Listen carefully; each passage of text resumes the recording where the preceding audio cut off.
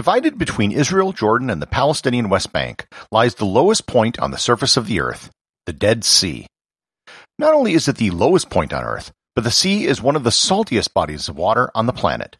But how did this place come to exist? And is it true that it will completely disappear at some point? Learn more about the Dead Sea and how it came to be on this episode of Everything Everywhere Daily.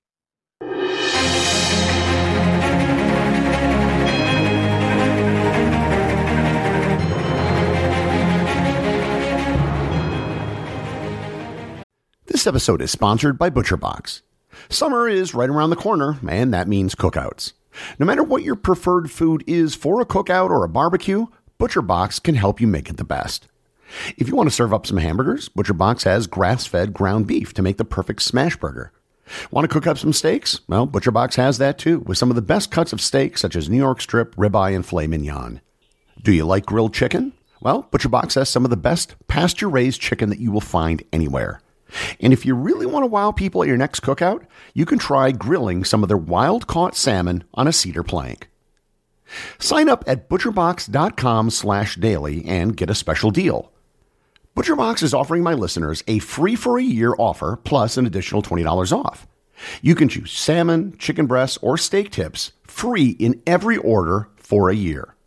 Sign up today at butcherbox.com/daily and use code DAILY to choose your free for a year offer, plus get $20 off your first order. Another day is here and you're ready for it. What to wear? Check. Breakfast, lunch, and dinner? Check. Planning for what's next and how to save for it? That's where Bank of America can help. For your financial to-dos, Bank of America has experts ready to help get you closer to your goals. Get started at one of our local financial centers or 24/7 in our mobile banking app. Find a location near you at bankofamerica.com/talktous. What would you like the power to do? Mobile banking requires downloading the app and is only available for select devices. Message and data rates may apply. Bank of America N.A., member FDIC. This episode is sponsored by SCOTTeVEST. If you live in the Northern Hemisphere, and looking at my analytics, that is statistically most of you, autumn is right around the corner, and that means jacket weather. If you're looking for a new jacket this fall, I highly suggest you visit SCOTTeVEST.com. They don't only have jackets that look good, but they're probably the most practical items of clothing in the world. You can easily, discreetly, and safely hold your smartphone, tablet, cables, an extra battery, glasses, gloves, a hat, and almost anything else you might want to carry with you.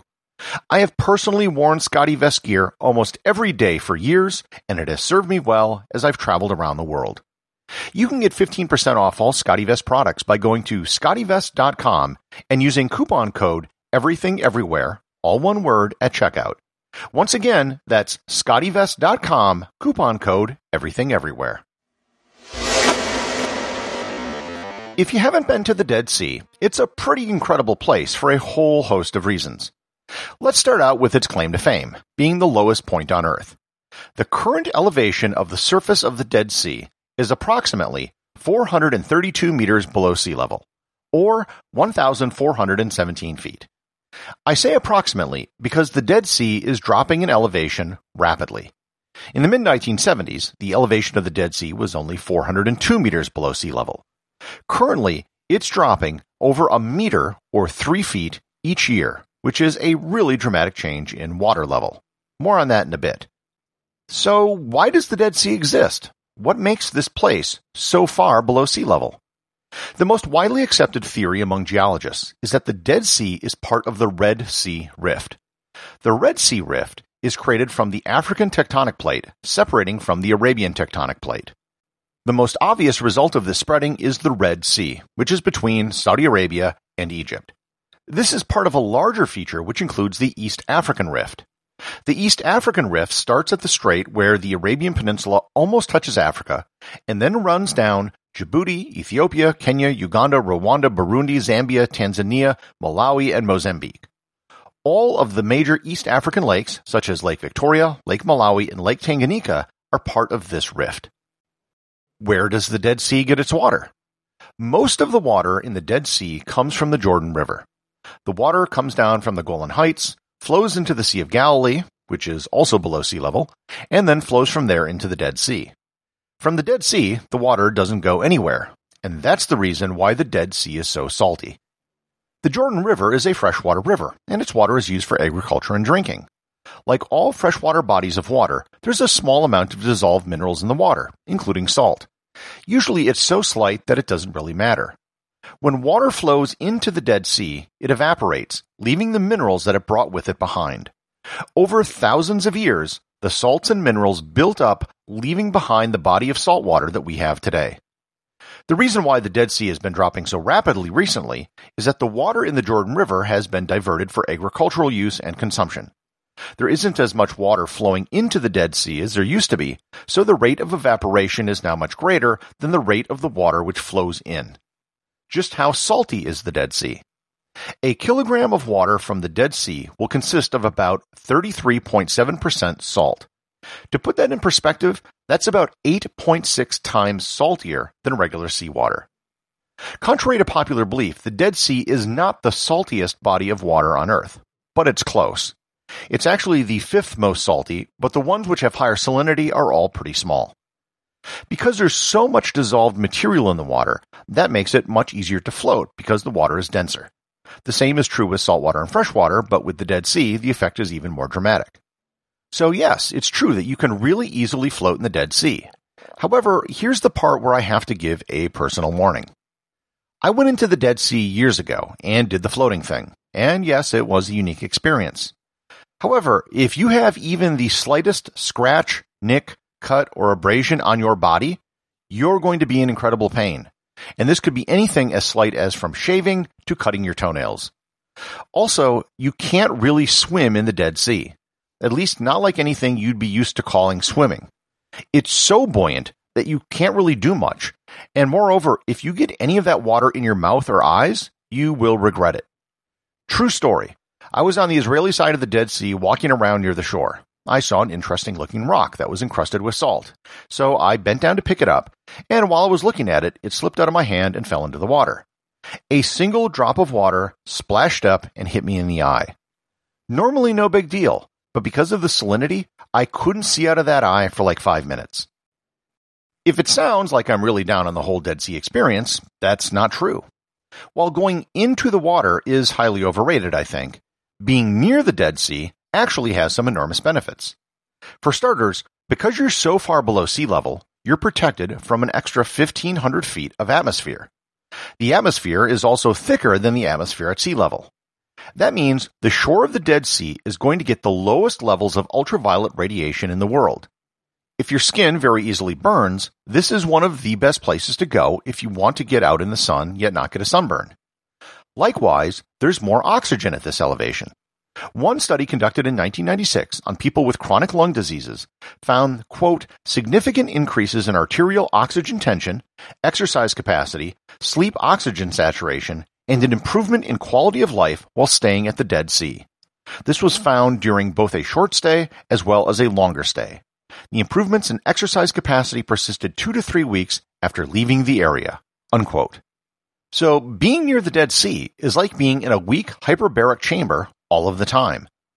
Another question that's often asked is the Dead Sea really dead? To steal a line from the movie The Princess Bride, the Dead Sea is mostly dead. There are no macroscopic fish or plants which live in the water. It's simply too salty. However, there are some species of microscopic organisms that have been found. These are called haloarchaea, or salt-loving members of the kingdom Archaea. Genetically, they aren't bacteria per se, but they do look like them. Another side effect of the climate around the Dead Sea is that it preserves things extremely well. There's a good reason why the Dead Sea Scrolls were found near the Dead Sea. The area is so dry that almost nothing rots. Probably the most significant historical site overlooking the Dead Sea would be Masada on the Israeli side. I'll do a full episode on this in the future, as well as one on the Dead Sea Scrolls, but it was where a group of Jews held out against the Romans and it resulted in a mass suicide in the year 74. The fortress is really well preserved, as are the remnants of the Roman camp downhill. Roman military camps were designed to be temporary structures, but this is one of the few places where you can see the outline of the camp in the desert almost 2,000 years later. On the Jordanian side, there's a river and canyon known as Wadi Mujib. It's a relatively shallow, fast-moving river where you can go canyoning. You can literally walk up the river and climb up waterfalls. I did it several years ago, and it was a blast, other than the fact that I lost a pair of glasses while doing it.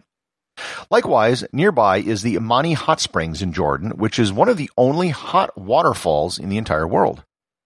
All things being equal, I enjoyed the Jordanian side more as there are better and more accessible resorts, but both sides should be visited, especially Masada on the Israeli side. What is the future of the Dead Sea? If it keeps dropping at a meter per year, will it eventually disappear? The answer is probably not. Hydrologists have studied it, think that it will eventually reach an equilibrium. As the sea gets smaller, less water will evaporate, and it will balance with the water coming in. The expected water level when this will happen will be around 550 meters below sea level, or about 1,800 feet. However, there's one other reason why it might not disappear. Jordan, the Palestinian Authority, and Israel have been talking about a project called the Red Sea-Dead Sea Water Conveyance. Basically, it would involve building a pipeline to transport seawater to a desalination plant. The plant would create fresh water, which would then be used, and then the resulting brine would be sent to the Dead Sea to offset the drop in water levels. The goal would be to bring water levels back to where it was at around 1978. However, talks about the project have been put on hold since 2017. Believe it or not, there's actually some industrial activity near the Dead Sea. If you look at a map or a satellite image, you'll see at the southern end of the Dead Sea very large evaporation pools of water. This is technically not part of the Dead Sea. That area dried out years ago. However, water is pumped from the Dead Sea to this area where it's allowed to evaporate. The resulting minerals which then precipitate out are collected, primarily potash and bromine. Likewise, salts and mud from the Dead Sea are sold around the world, which are said to have therapeutic and medical benefits. Beyond floating in the Dead Sea, one of the most popular tourist activities is to cover yourself head to toe with mud. In short, the Dead Sea is a really interesting place. Geologically, geographically, historically, chemically, even medicinally, there are things that make this a worthwhile place to visit if you're ever in the region. However, if you try floating in the water with a scratch on your body, don't say I didn't warn you. The associate producer of Everything Everywhere Daily is Thor Thompson. If you'd like to support the show, please donate over at patreon.com. There is content only available to supporters, merchandise, and even opportunities for a show producer credit. If you know someone you think would enjoy the show, please share it with them. Also remember, if you leave a 5-star review, I'll read your review on the show.